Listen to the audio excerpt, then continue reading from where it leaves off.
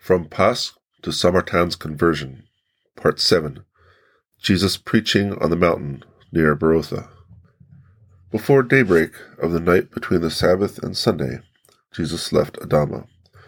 He had taken leave of the people after the exercises of the Sabbath, though without saying that he was not to return, and he now went with his disciples and several of the Jews to the mountain appointed for the instruction. He left Adama by the gate through which he had entered, and that was over a bridge. Had they gone by another, they would have had to ferry over the river that ran from Azor to Cades, and which near Adama flowed into the Jordan. They left Cades to the right, and proceeded westward over gently rising mountain terraces. This region had high mountain ridges that formed great plateaus. There were fewer ravines and isolated peaks than in southern Palestine. Thisbe was to the left of the little troop on very high ground. Tobias once lived in Thisbe, and had there given in marriage his wife's brother or brother-in-law. He had also been in Machaerus, the water city. He might have taken up his abode there permanently, were it not that he preferred to go into captivity, in order to be useful to his people. Elias, too, had been in Thisbe, and Jesus had once before journeyed through it. The multitude was already gathered upon the mountain. On the preceding evening, people had gone thither after the Sabbath and put the place in order. On the summit was an enclosed space in which stood a teacher's chair. People living on the sides of the mountain had been busied preparing for the tents, and already the stakes and cords were at hand. They had carried them up and stretched the awnings over the teacher's chair and other available spots around. The place was one of historic interest, for Joshua had here celebrated a feast of thanksgiving after his successful siege of the Canaanites. Water had been transported hither in leathern bottles, and bread and fish in baskets. These baskets were like our beehives. They could be placed one above another, and in several compartments various things could be put without danger of mixing. As Jesus was going up through the crowd to the summit of the mountain, shouts greeted him on every side. "Thou art the true prophet, the helper," etc. And as he passed along, they bowed low before him. It may have been 9 o'clock when he reached the summit, for it was 6 to 7 hours from Adama to this place. Many possessed had been led up the mountain. They were raging and shouting. When Jesus saw them, he commanded them silence, and by his command and the glance of his eye, they became calm and were freed from the evil one. When Jesus had reached the tribune, and the crowd had been brought to order and silenced by the disciples, he first invoked his heavenly Father, from whom come all good gifts, the people likewise praying. Then he began his instruction. He made allusion to what had there occurred, spoke of the children of Israel, of Joshua's once appearing in these parts, and freeing them from the Canaanites and from paganism, and of the destruction of Azor. Of all these events Jesus explained the spiritual meaning. Thus came truth and light to them anew, with grace and mildness to free them from the power of sin. He exhorted them not to resist as did the Canaanites, that God's punishment might not come upon them as it had done upon Azor. He also related a parable, of which he again made use on a later occasion.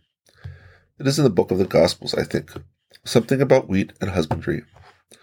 He taught also of penance and the coming of the kingdom, speaking significantly of himself and the Heavenly Father, as he had done in the neighboring towns. The sons of Johanna Chusa and Veronica came here to Jesus.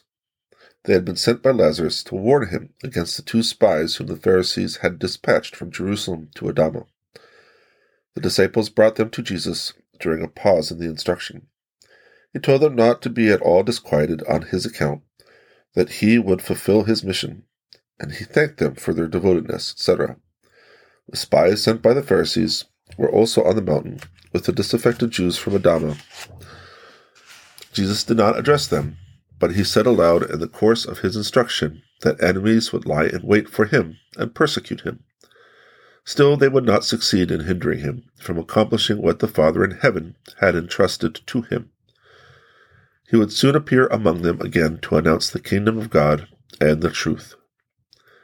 Many mothers were present with their children, demanding Jesus' blessing, but the disciples were disquieted and thought, on account of the presence of the spies, that he should not give it.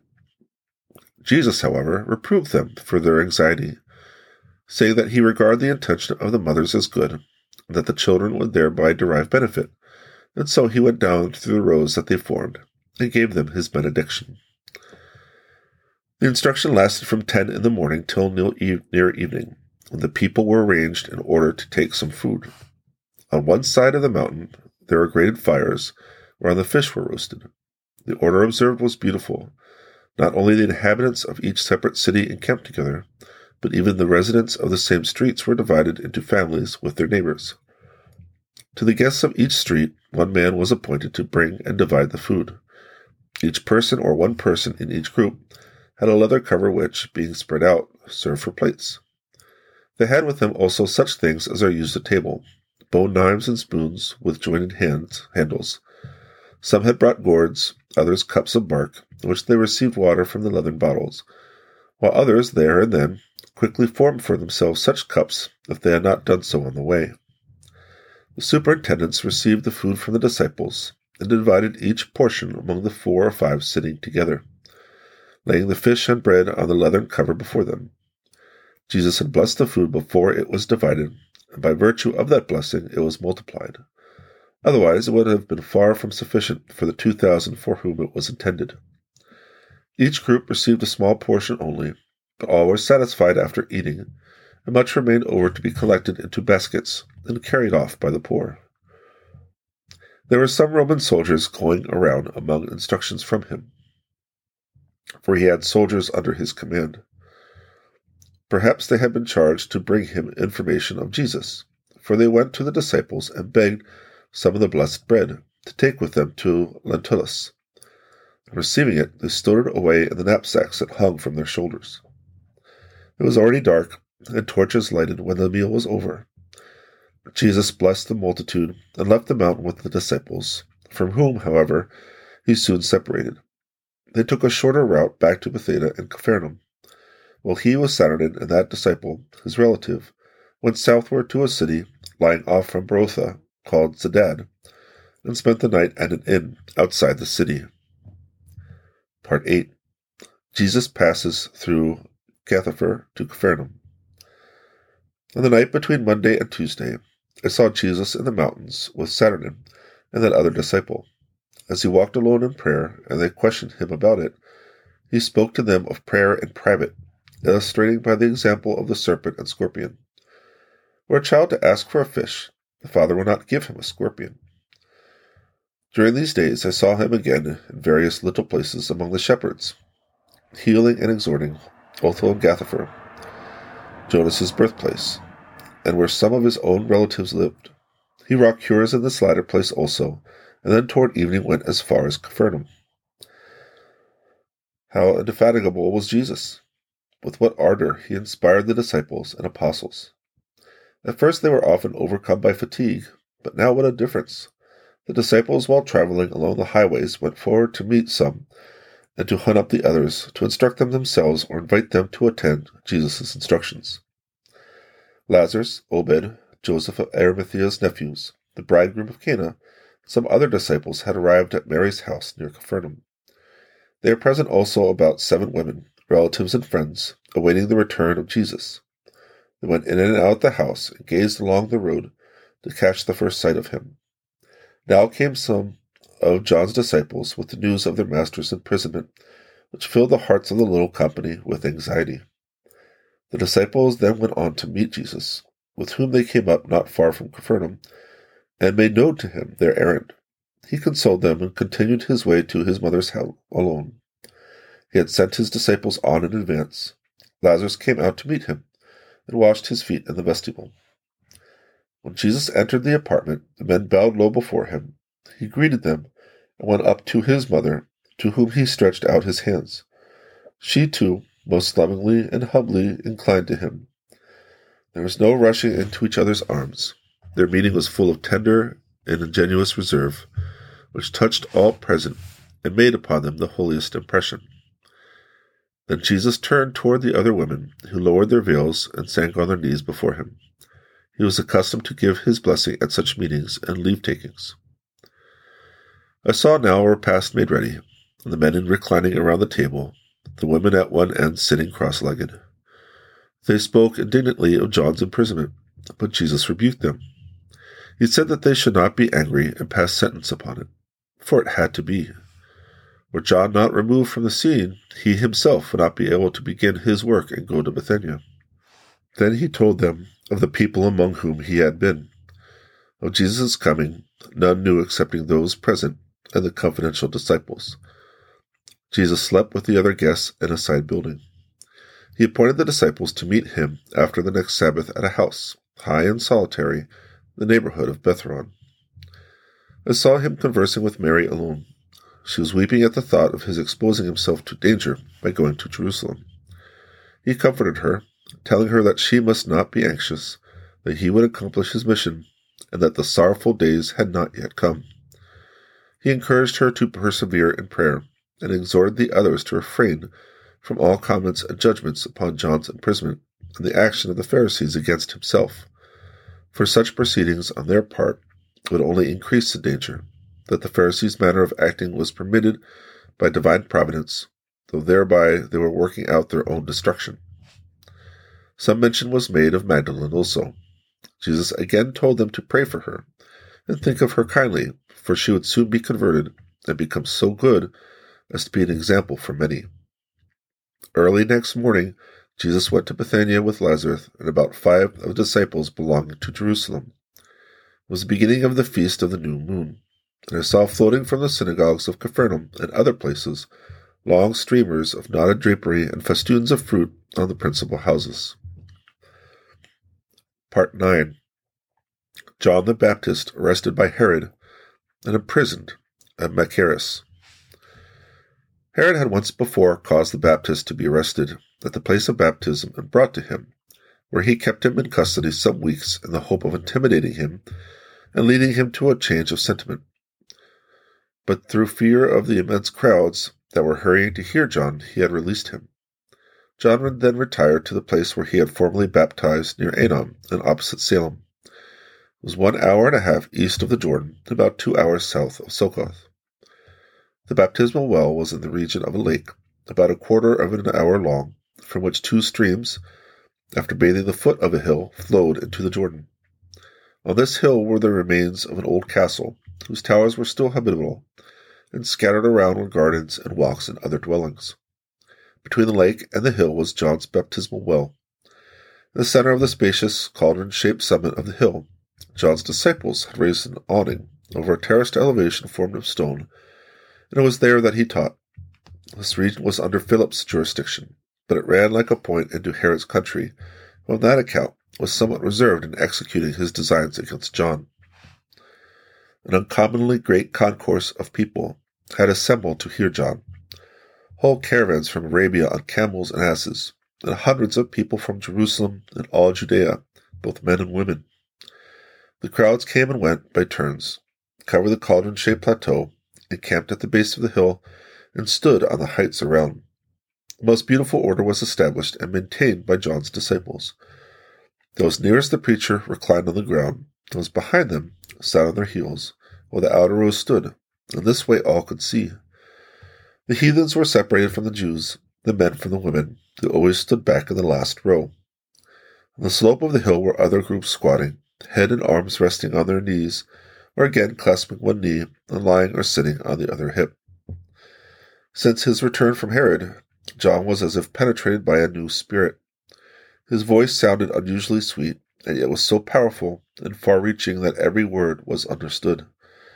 He again wore his mantle of skins, and was more roughly clothed than on where he had sometimes appeared in a flowing robe.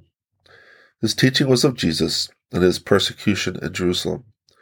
Pointing toward Upper Galilee, where Jesus was at that instant going about working miraculous cures, John said, "But he will soon reappear in those parts. His persecutors will gain nothing over him until his mission shall have been fulfilled." Herod also and his wife came with a guard of soldiers to John's place of instruction. He had traveled from his castle of Livius 12 hours, passing near Debon, where he had to cross 2 branches of a little river. As far as Debon, the road was good, But after that it became very rough and difficult, properly speaking fit only for foot passengers and beasts of burden. Herod rode upon a long, narrow chariot, in which one could recline or sit sideways. There were several with him. The wheels proper were heavy, low, round discs without spokes, though there were other larger ones and rollers at the back. The road was so uneven that on one side the chariot rested on the high wheels, and the other upon low ones. The journey was a painful one. Herod's wife, along with her ladies-in-waiting, rode upon a similar chariot. They were drawn by asses, preceded and followed by soldiers and courtiers.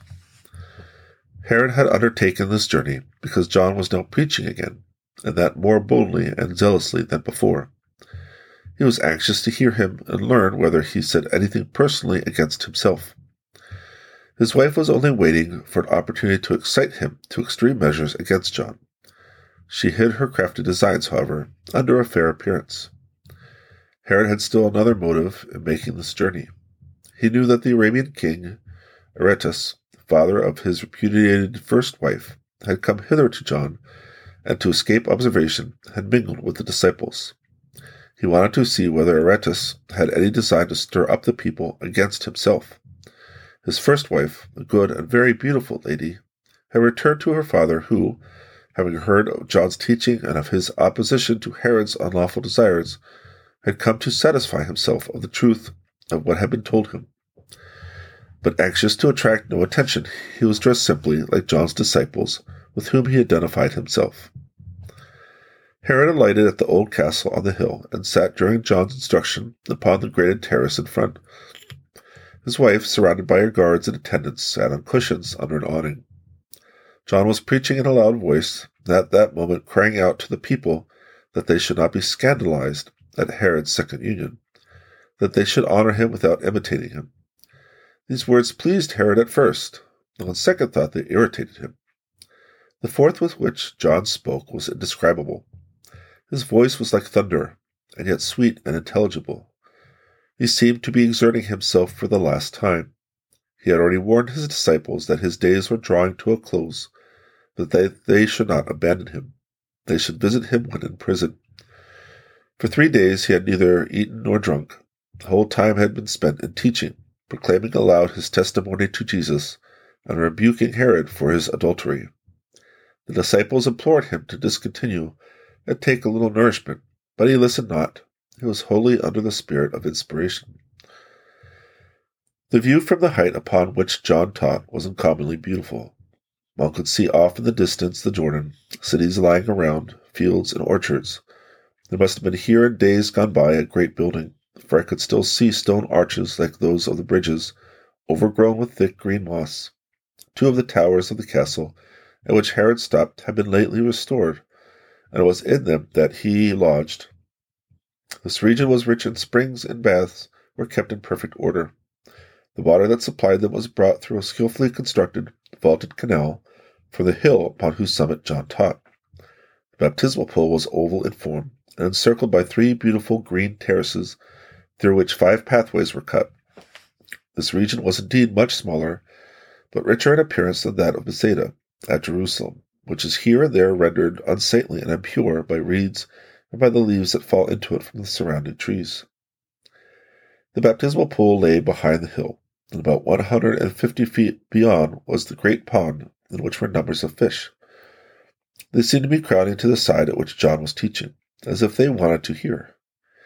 On the pond were little skiffs, trunks of trees hollowed out, large enough at most for 2 men only, with seats in the middle for fishing. John ate only a little poor honey. When he took food with his disciples, it was always in very small quantities. He prayed alone, and spent much of the night gazing up at heaven. John knew that the time of his arrest was near. Therefore had he spoken as if under inspiration, and as if taking leave of his auditors.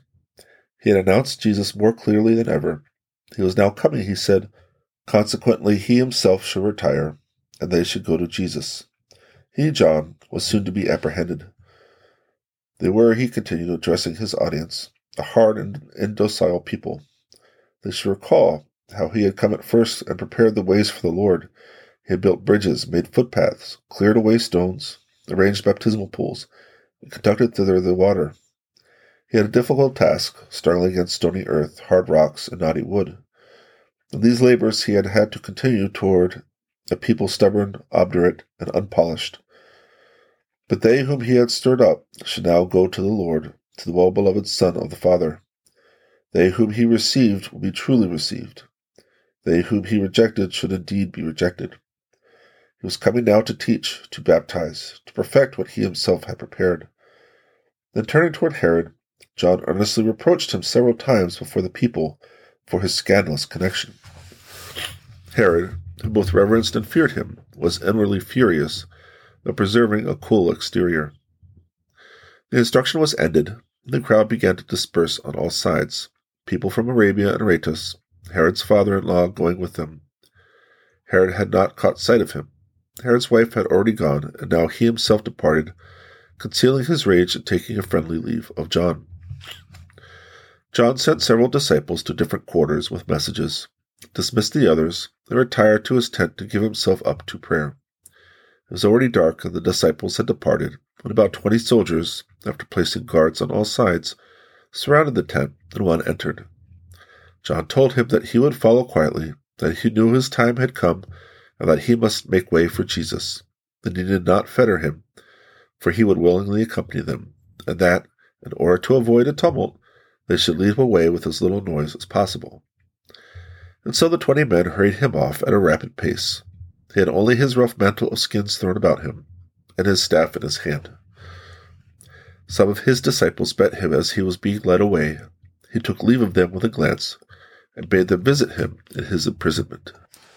But soon the disciples and people mobbed together and cried aloud, "They have arrested John!" And then arose weeping and lamentations. They wanted to follow, but they knew not what direction to take, for the soldiers had turned quickly out of the usual way and proceeded southward by an unknown route. Intense excitement, grief, and mourning prevailed. The disciples scattered and fled in all quarters, just as they did later, at the time of Jesus' arrest, and the news was soon spread throughout the whole country. After marching with the soldiers the whole night, John was conducted first to a tower at Hesebon. Toward morning, some soldiers of the place came to meet the prisoner, for it was already known there that John had been arrested, and the people were gathering together in groups. The soldiers who had charge of John seemed to be a kind of bodyguard to Herod. They wore helmets. The breasts and shoulders, protected by armor, formed metal plates and rings, and they bore long lances in their hands. The people of Hesebon gathered in crowds before John's prison, and the guards had enough to do to drive them off. The upper part of the tower had several exterior openings. John stood in his prison, crying in a voice loud enough to be heard without.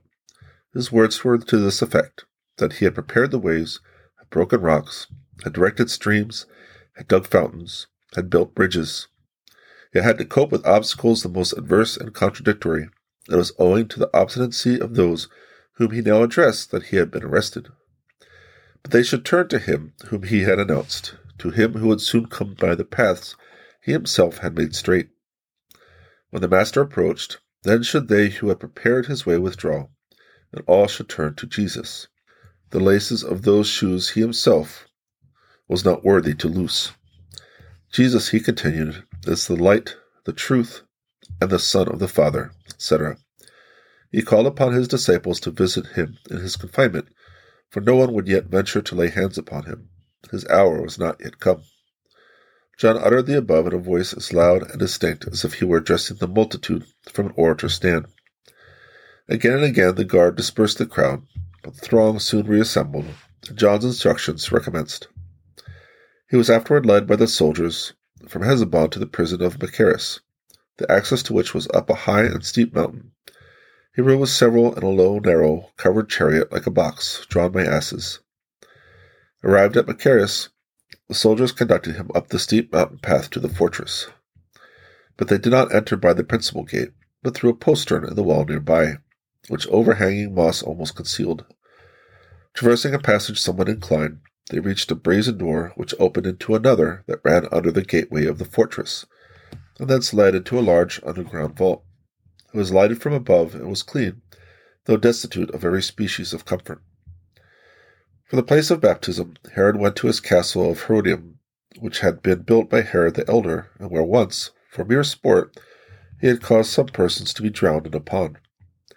Here, filled with dejection, Herod hid himself away and would see nobody, although many had already presented themselves to express to him their disapproval of John's arrest. A prey to inquietude, he shut himself up in his own apartments. After some time, John's disciples, provided they came in small numbers, were allowed to approach the prison, converse with him, and pass things to him through the grating. But if many came together, they were turned away by guards. John ordered the disciples to go on baptizing at Aenon, until Jesus came to establish himself there for the same purpose. The prison was large and well lighted, but its only resting place was a stone bench. John was very serious. His countenance always wore an expression of thoughtfulness and sadness. He looked like one that loved and heralded the Lamb of God, but who knew the bitter death in store for him.